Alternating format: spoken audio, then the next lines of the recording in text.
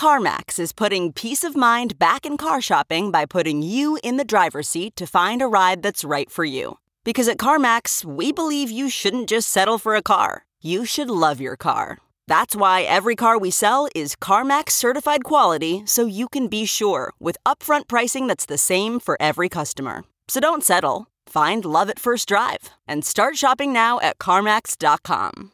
CarMax, the way car buying should be. The comfort of your favorite seat is now your comfy car selling command center, thanks to Carvana. It doesn't get any better than this. Your favorite seat's the best spot in the house. Make it even better by entering your license plate or VIN and getting a real offer in minutes. There really is no place like home. And speaking of home, Carvana will pick up your car from yours after you finalize your offer. Visit Carvana.com or download the app and sell your car from your comfy place.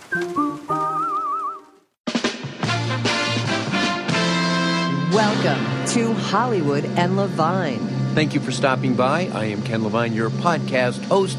Well, this week it's going to be kind of a shortened program because it's kind of a shortened week. Now, normally this podcast drops every Thursday night at midnight East Coast time, but the Emmys are this Sunday night, and what I always do in my blog, now I'm going to be doing it on my podcast, is I review the award show, and it's usually bitchy, and it's usually very snarky. I mean, I'm a little upset that I'm not going to win an Emmy this year, even though I was not nominated for anything, even though I had nothing to put up. But still, I think I deserve an Emmy. But I will be reviewing it on this podcast. So what I'm going to do is write my review right after the award show on Sunday night, and then I'm going to record it and post it here probably Monday morning. So next week's show is going to be a little bit longer than a week. This week's show is going to be a little bit shorter. Okay, a couple of things. Number one, the contest is closed. Thank you so much for playing the game. Got a lot of entries and also a lot of potential winning entries. What we're going to do is have a drawing on the next episode, which is the Emmy Review episode, and we will be giving away that cheer script written by me and David Isaacs, also signed by me and David Isaacs. Once again, thank you so much for playing the game. Okay, so what are we going to do this week? Well, this is another one of my adventures in television, and of course, it is filled with craziness. Also, I'm going to be doing my spoof on talk radio. Should be a fun show. Let's get it going right now. Hollywood and Levine. If someone were to ask me to tell one story about Hollywood that perfectly captured the essence of what it is like to work in the entertainment industry, I would have to think this one is the one I would tell. And it goes back to 1980. My partner David Isaacs and I get a development deal at a company called Lorimar. Now, first of all, what is a development deal? Well, that is where a studio has you exclusively to develop pilots for them. They pay you a lot of money, you come up with pilots, and hopefully you get a couple of shows on the air. And if the show that you get on the air happens to be Cheers or Frasier, then everybody makes billions of dollars. So it's kind of a gamble on their part, but generally it worked out. At least it did back in those days. Now they don't want to spend money for anything. But development deals were very popular back in 1980. And the company that hired us was Lorimar. At the time, Lorimar was really riding high based on the strength of a couple of our dramatic shows that they had on television, notably Dallas. This is when Dallas was at the absolute height of its popularity, the Who Killed JR era. They also had Knots Landing, but they didn't have any comedy, and so they wanted to get into the comedy business. The president of Lorimar was a gentleman named Lee Rich, and Lee had been in the industry for years and years. He was in advertising in New York in the 40s and 50s, and he was really kind of a gruff guy. But he spoke his mind, and he was a terrific salesman.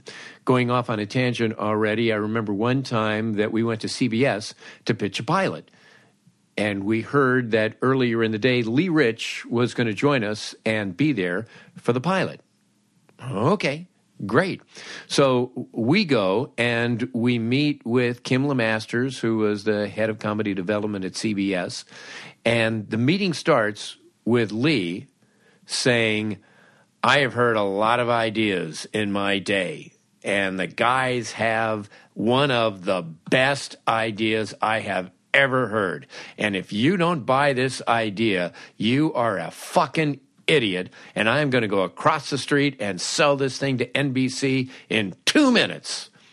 Okay, guys, pitch. Like, okay. So we pitched our pilot idea, and Kim said, yeah, that is a good idea, and he bought it in the room. And as we walked out and walked to the elevator, Lee turned to us and said, hey, guys, that is a pretty good idea. He had never even heard it. Anyway, so that was Lee Rich. He was a tough businessman, but he was also a showman back in the day when showmen ran television and not mega corporations.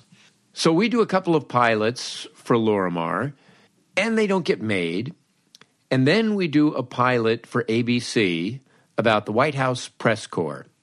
And at the time, we thought this was really a great idea because you have this group of people that were all in competition with each other, but they also were all friends. So they were colleagues and competitors. And we thought, no, they're going to be, sneaking around the White House and hanging out in the Rose Garden and that sort of thing. Well, we went back and did research and found out that actually, no. Actually, they all stuck together in one room, and they all had to move as a pack. They did not have free reign of the White House, so none of the story ideas that we thought we could do were at all plausible. And we realized, well, Jesus, we really don't have much of a show here. Plus, with ABC, and I've talked about this in my blog, they were so afraid of the politics of this show that not only were we not allowed to show the president, we were not allowed to name the president, even a fictional president. We couldn't say President Jones. We just had to refer to him as the president. So you're doing a political show, and you can't do any politics at all, and nobody can get the jump on anybody else because they're all stuck as one, as a group. Oh, man. It was a bitch to write. We wrote it, and ABC decided not to make it. It was still too controversial for them. Okay, so a couple of months later, we hear that HBO, which was starting up at the time, was looking for new original product and was looking for comedy projects. So we go back to New York and we meet with Michael Fuchs at HBO, and he said that he had read our pilot about the White House press corps and thought it was an interesting area, but he wanted us to redevelop it. And he said, my one rule is it can't seem like a show that a network would air. It has to be very different. So we went back to Los Angeles and completely redeveloped the show and wrote a very edgy, dark, satiric show. It was very, very different from the one that we had developed for ABC. And we turn that in to the folks at Lorimar, and we get a call to come to Lee Rich's office. So we go to Lee Rich's office, and it's about 10:30 in the morning, and Lee is fuming. And he says, this script is the biggest piece of shit I have ever seen. There is no way that I am turning in this script. There is no way that I am going to have Lorimar's name on the cover of this piece of shit. That's how much he hated it. And we said, well, yeah, but this is what we were told to do. I don't care what you were told to do. This is absolute shit, and I'm going to call HBO, and I'm going to apologize, and I'm going to say we can't turn in this script. So we go back to our office, and like, wow, what do you do with that? And about 15 minutes later, our agent calls and says, what happened in that meeting with Lee Rich? And we said, well, we got handed our heads is what happened in that meeting with Lee Rich. Why? She said, well, I just got a call from Business Affairs, and they want to get out of their development deal with you. So whatever happened, apparently they no longer want to be in business with you. That's how much they hated it. We had, I think, like 6 months left in the deal. And I explained to her the situation, and she said, okay, well, sit tight. Then I'll say if they want to pay you off for 6 months, you're happy to leave, but otherwise you're going to show up every day. We said, fine. So that's what happened. And then we get a call back from her later in the day saying that Lorimar came back and said, no. You know, we don't want to pay him 6 months. We thought they were unhappy. And so we were like accommodating them. And she said, no, they're very happy taking your money and they will be in the office every day. Now, a couple of things to make note here. Number one, Lorimar at the time was putting together a big ad campaign for the trade papers, for the Hollywood Reporter and Variety. So David and I went to a professional photographer and got our pictures taken. There was a whole campaign called Lorimar is People. And then there would be a big full-page ad and our picture, and it would say Ken Levine and David Isaacs. All of the producers that they had under contract each got this page. And ours was supposed to run 2 days later. We had gone to the photographer about 3 weeks before, and our full-page ad was supposed to run 2 or 3 days later. And Lorimar, being punitive, pulled our ad. Ooh, what an arrow to the heart that was. Well, later that evening, there was a Lorimar cocktail party, and everybody had to attend. Now, you can imagine how uncomfortable we felt having to go to a Lorimar cocktail party the day that Lee Rich tried to fire us. All right, we have to go. So we do. And Lee Rich is there. And we're afraid to talk to the guy. And he comes up to us, and it's, boys, how are you? Have a drink. Here, have some food. Want some shrimp? Come on, let me make you a drink.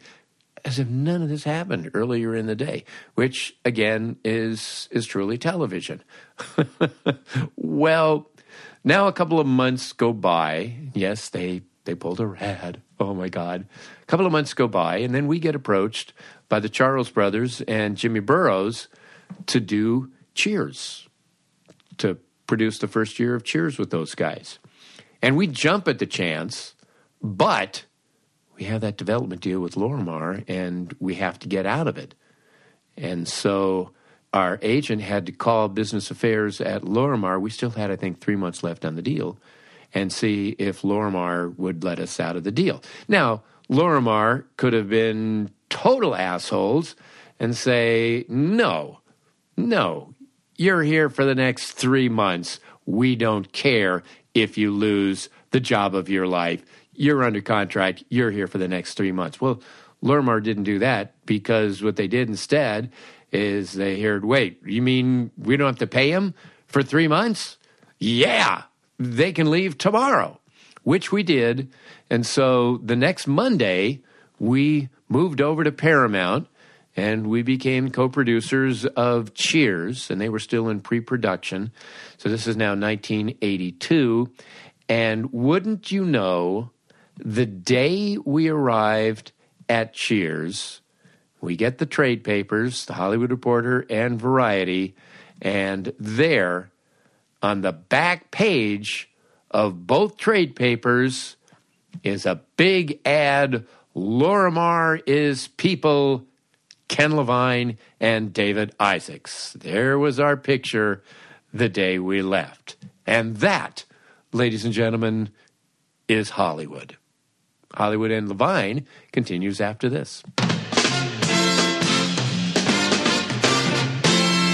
If you listen to sports talk radio, you know that a lot of the shows, especially the talk shows with multiple hosts, are just scream fests. You know, you just have these angry guys that are yelling at each other. It's very harsh. It's very brutal. And for whatever reason, that seems to sell, you know, Mike and the Mad Dog radio, that type of thing.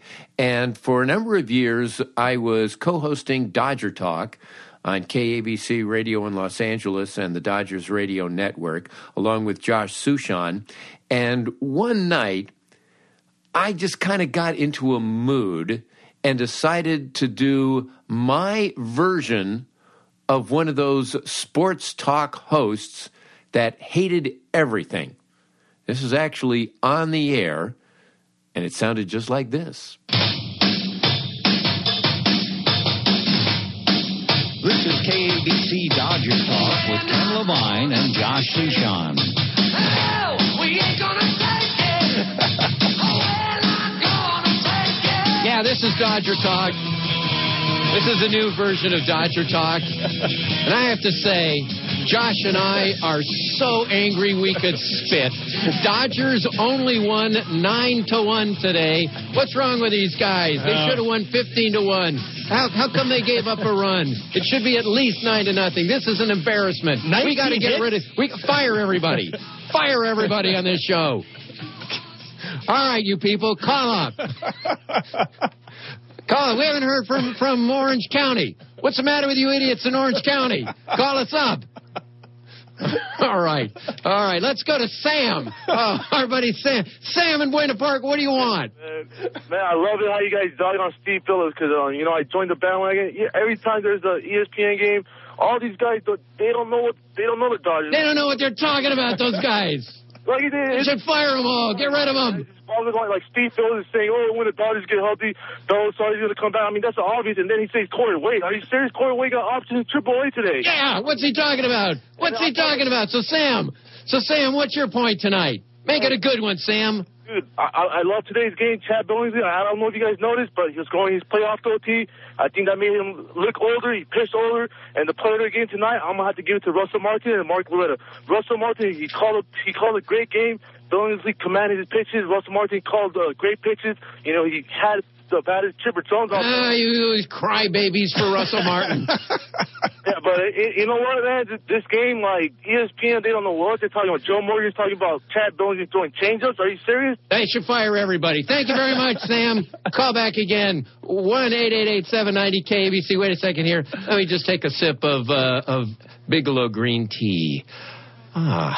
I feel much better. I feel much better. Bigelow green tea, no wonder. Joe has made it part of his daily ritual. It's the right thing to do. I feel much better, Josh. It just calms you down, and you just relax and realize that there's no need to scream or yell or fire everybody. Yeah. You can just relax and... 9-1, Dad, that's pretty good. Hey, that's pretty good. I would have been happy with a 2-1 victory, but 9-1. 9-1, that's pretty outstanding. And Chad Billingsley, wow, he did a great job.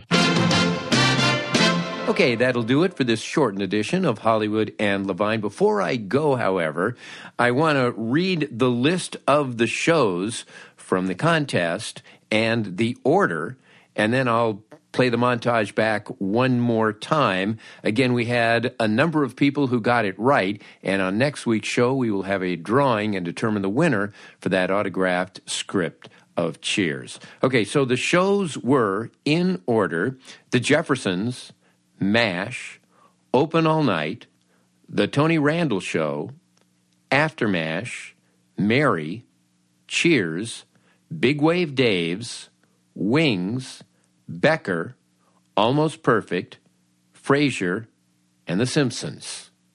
Okay? One more time. Jefferson's, MASH, Open All Night, Tony Randall Show, After MASH, Mary, Cheers, Big Wave Dave's, Wings, Becker, Almost Perfect, Frasier, and The Simpsons. Okay, now that you know, listen to it one more time.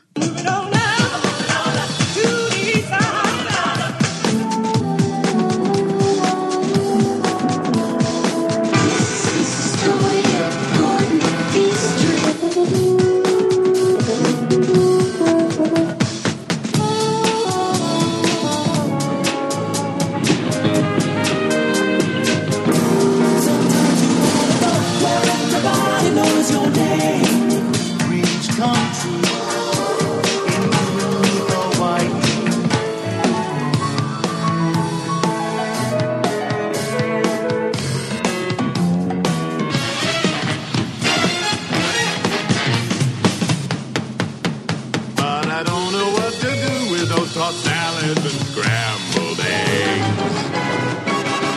Okay, and I will hopefully see you again early Monday morning with my review of the Emmys. Our thanks to Adam and Susie Meister Butler, to Howard Hoffman. Howard, by the way, also produced that montage, and John Wolford and Randy Thomas. So get ready for the Emmys. I will talk to you next week. Bye-bye. Hollywood and Levine. Look around. You can find cars like these on AutoTrader. New cars, used cars, electric cars, maybe even flying cars. Okay, no flying cars, but as soon as they get invented, they'll be on AutoTrader. Just you wait. AutoTrader.